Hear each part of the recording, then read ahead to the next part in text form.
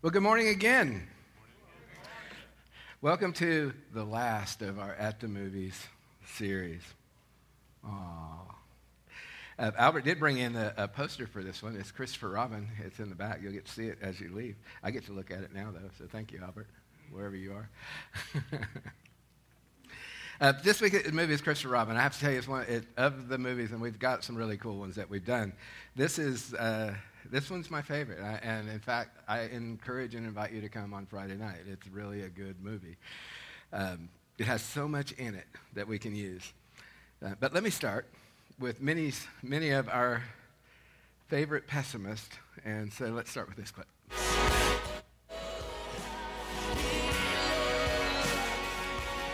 Hang on a second. If you'll mute the music. Thank you. All right, so here's the clip. Leering at his lunch. Eeyore, I'm not a heffalump. Doesn't matter anyway. Headed for the waterfall. I'll be gone soon. Oh no, not the waterfall. Swim! Not that anyone will notice. Swim, swim, swim!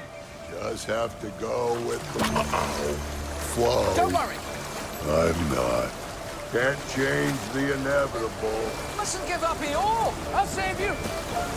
We'll see. Oh, yes, of course, I've grown up, haven't I? Oh, Eeyore. Laughing at my misfortune, just like a heffalump. Hello, Eeyore. Hello, heffalump. Not a heffalump. I'm Christopher Robin. Do you remember I used to try and cheer you up? I don't remember being cheery. Just my...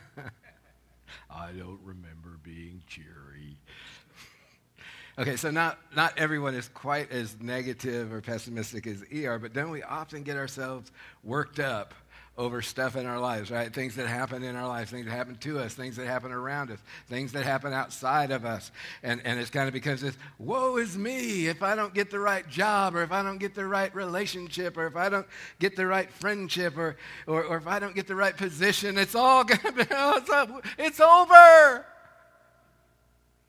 Just like ER, right? It's like we have that woe is me mentality. The waterfall's just ahead, right? We're going to go off. It's going to be Niagara Falls. And Christopher Robin, I love it. He's like, oh, I got to come. I'll save you. Oh, yeah, I've grown up. He finds out that the water is knee deep. And that was originally going to be kind of the primary thing I talked about this morning because I love that clip. And it was like, it jumped out at me immediately that one of the things that we could look at was that oftentimes what seems like a big deal to us is shallow water to God, you know. Proverbs 3:5-6, right? Trust in the Lord with all your heart, lean not on your own understanding. In all your ways submit to him, and he will make your paths straight. And then I went and I've been looking at the Message a lot in conjunction with the NIV, and it takes that 5 and 6 and takes 5 through 12, which I love. It reads this way. It says, trust God from the bottom of your heart. Don't try to figure out everything on your own. Listen for God's voice in everything you do, everywhere you go. He's the one who will keep you on track. Don't assume that you know it all. Run to God. Run from evil. Your body will glow with health. Your very bones will vibrate with life. Honor God with everything you own. Give him the first and the best. Your barns will burst. Your wine vats will brim over. But don't, dear friend, resent God's discipline. Don't sulk under his loving correction. It's the child he loves that God corrects. The Father's delight is behind all this. And the message of that is that big things to us are not necessarily big things to God. And when we trust in him, that raging water, that raging river that we're afraid of might just turn out to be an ambling stream. And that mighty waterfall won't be quite as scary when we reach it. And I mentioned there are a few things that jumped out at me. And so I want to go through a few of those this morning. Well, with me and Patty. Patty and I watched this on the way to Puerto Rico. It was I think we watched it twice, actually, and took some notes. So a couple of things from the movie. Pooh is talking. He says, what's your favorite thing? And Christopher Robin says, doing nothing. But I won't be able to do nothing anymore once I go to boarding school. This is young Christopher Robin. And then Christopher Robin grows up, and he gets a job, and he becomes overwhelmed by all that's going on in his life. And that message of do nothing turned into this message that he gave to his daughter: dreams don't come for free, you have to work for them. He lost his childhood message of grace and freedom. As dad, he pushes Madeline, his daughter, to work hard because nothing comes for free. You got to earn everything. So grace could have been the focus this morning. Could have grabbed that one and run with it. Christopher Robin has a fight with his wife, and she tells him, your life is happening right now. It's what's happening right in front of you. See, he was so busy working that he lost his home life, and it was wrecked, and that would have led to, I wonder if I could have had a great title, Life is What's Happening While You're Making Other Plans, right? That would have been a great title to a sermon. That would work. Pooh comes, of course, to save the day. And when he does, it reminded me of a passage of Scripture out of Exodus, actually. It's the I am who I am, or I will be who I will be, when God told Moses what to tell the Israelites about who shall I say that you are. See, Pooh was realizing that Christopher Robin was alone. And so he had to go forward when all he's ever done was gone backwards. And the door showed up in a new place. That's, I guess, a spoiler. But it showed up in a new place. And he came through the door to the woods, in the story. And Pooh immediately recognized Christopher Robin. Of course, the others don't, right? Eeyore didn't recognize him. And the others don't as well. But Pooh recognized Christopher Robin. One could say that for Christopher Robin, God appeared as Winnie the Pooh in order to bring Christopher Robin out of a state of lostness. Because Christopher Robin was lost.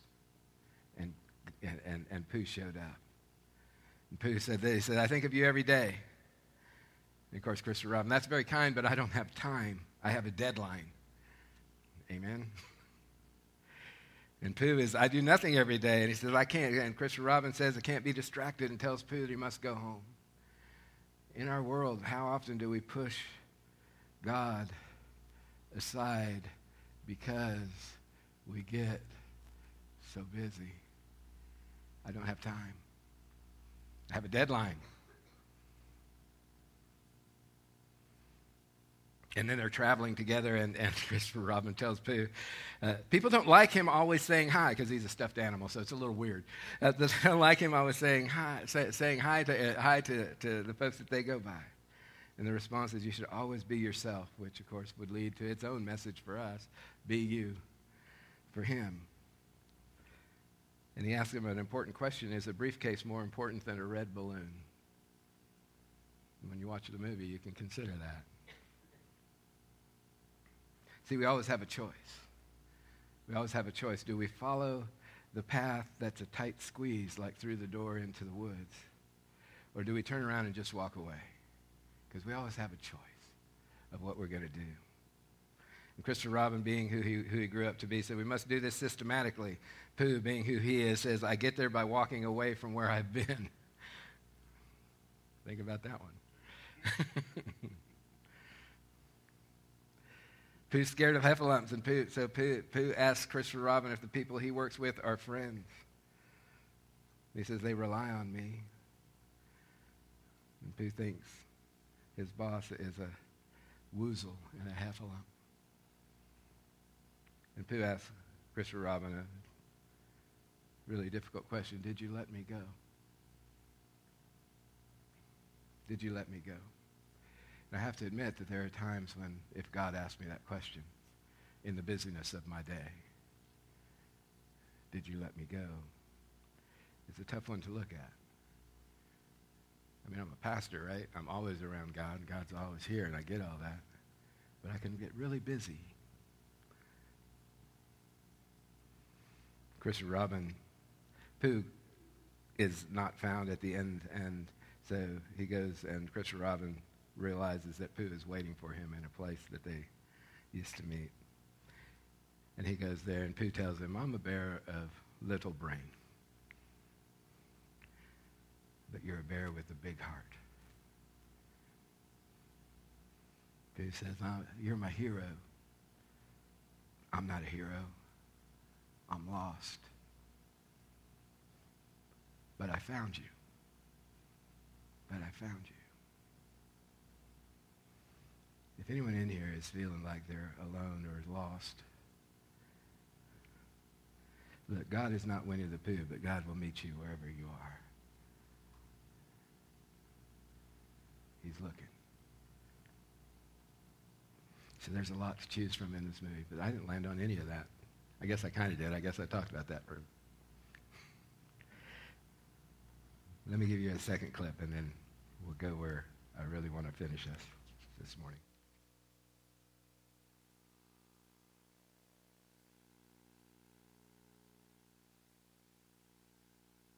Hello, Christopher Robin. Winnie the Pooh. Speaks a lot of truth. He's got a great philosophy on life. People say nothing is impossible, but I do nothing every day. No, Pooh, that's not the... Oh, never mind. Christopher Robin, his focus shouldn't be on work and work and work. It should actually be on the things that are important to him. I'm not a child anymore. I'm an adult with responsibilities. Well, that doesn't sound like fun. Well, I think all the other characters help him to realise he's living his life in the wrong direction. Doing nothing often leads to the very best of something. Pooh represents living the moment and appreciating that life is happening to you not somewhere else but here.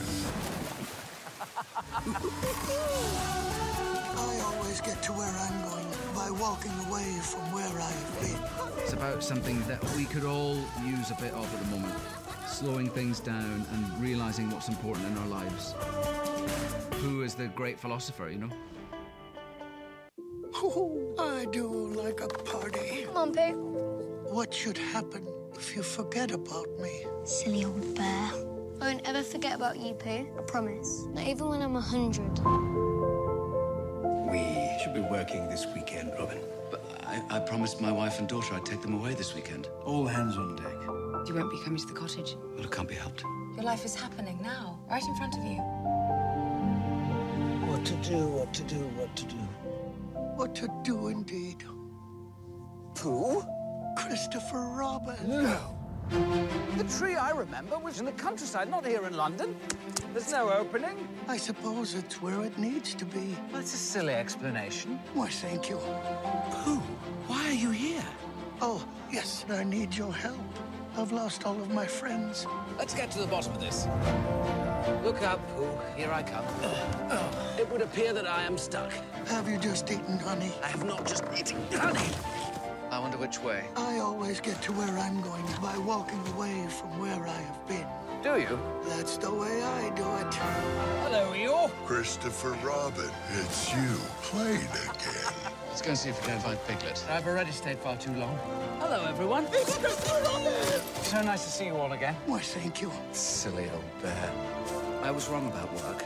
I was wrong about everything, and I've got to get back to my family. Farewell, Christopher Robin.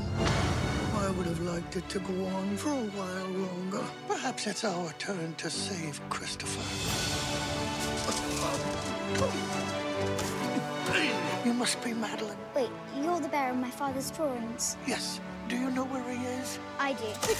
Let's bounce! I just saw the most preposterous imposter. Look at him. Digger! Eel! Piglet! If anyone wants to clap, now is the time to do it. Oh, bother. Oh, dear, dear. I don't remember being cheery. People say nothing is impossible, but I do nothing every day. No, Pooh, that's not the... Oh, never mind.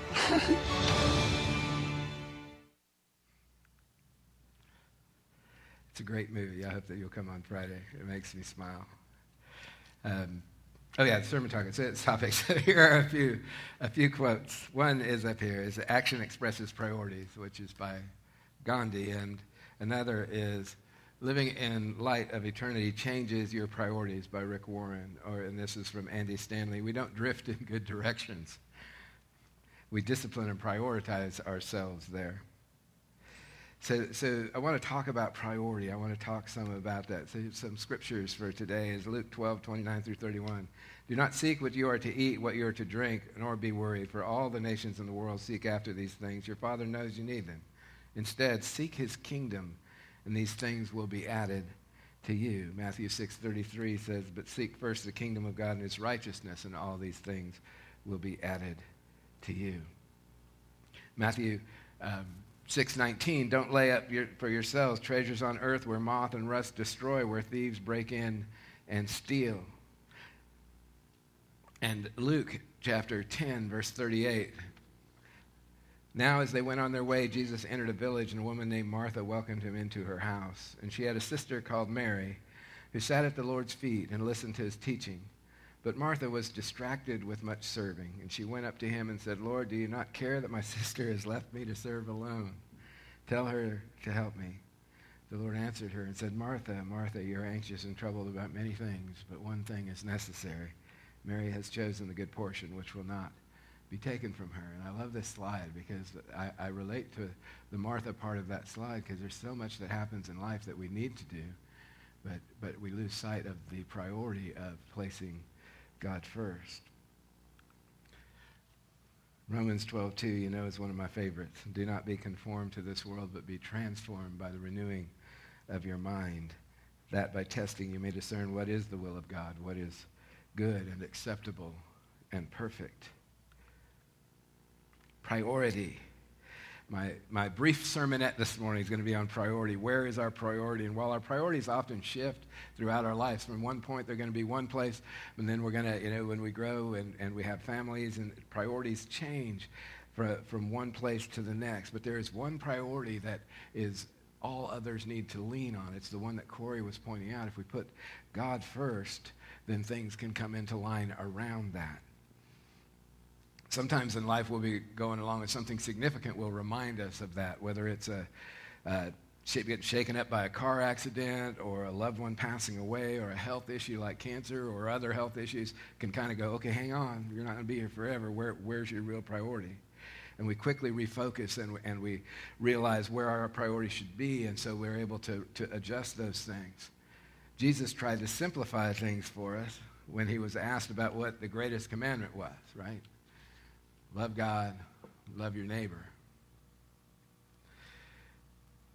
That's signified by the cross. You hear me say this a lot because I really want us to remember that when we see a cross, we're seeing the great commandments.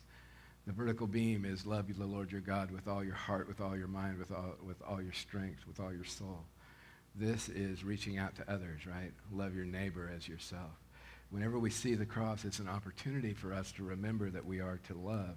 And in fact, I think that this premise, I hope anyway, has been a core piece throughout all of At the Movies, is the underlying reality that for us as believers, we're going to be known by how we love one another. Jesus is very clear about that. By this everyone will know you are my disciples. A new command I give you, love one another as I have loved you, so you must love one another. By this men will know that you are my disciples, women too, if you love one another.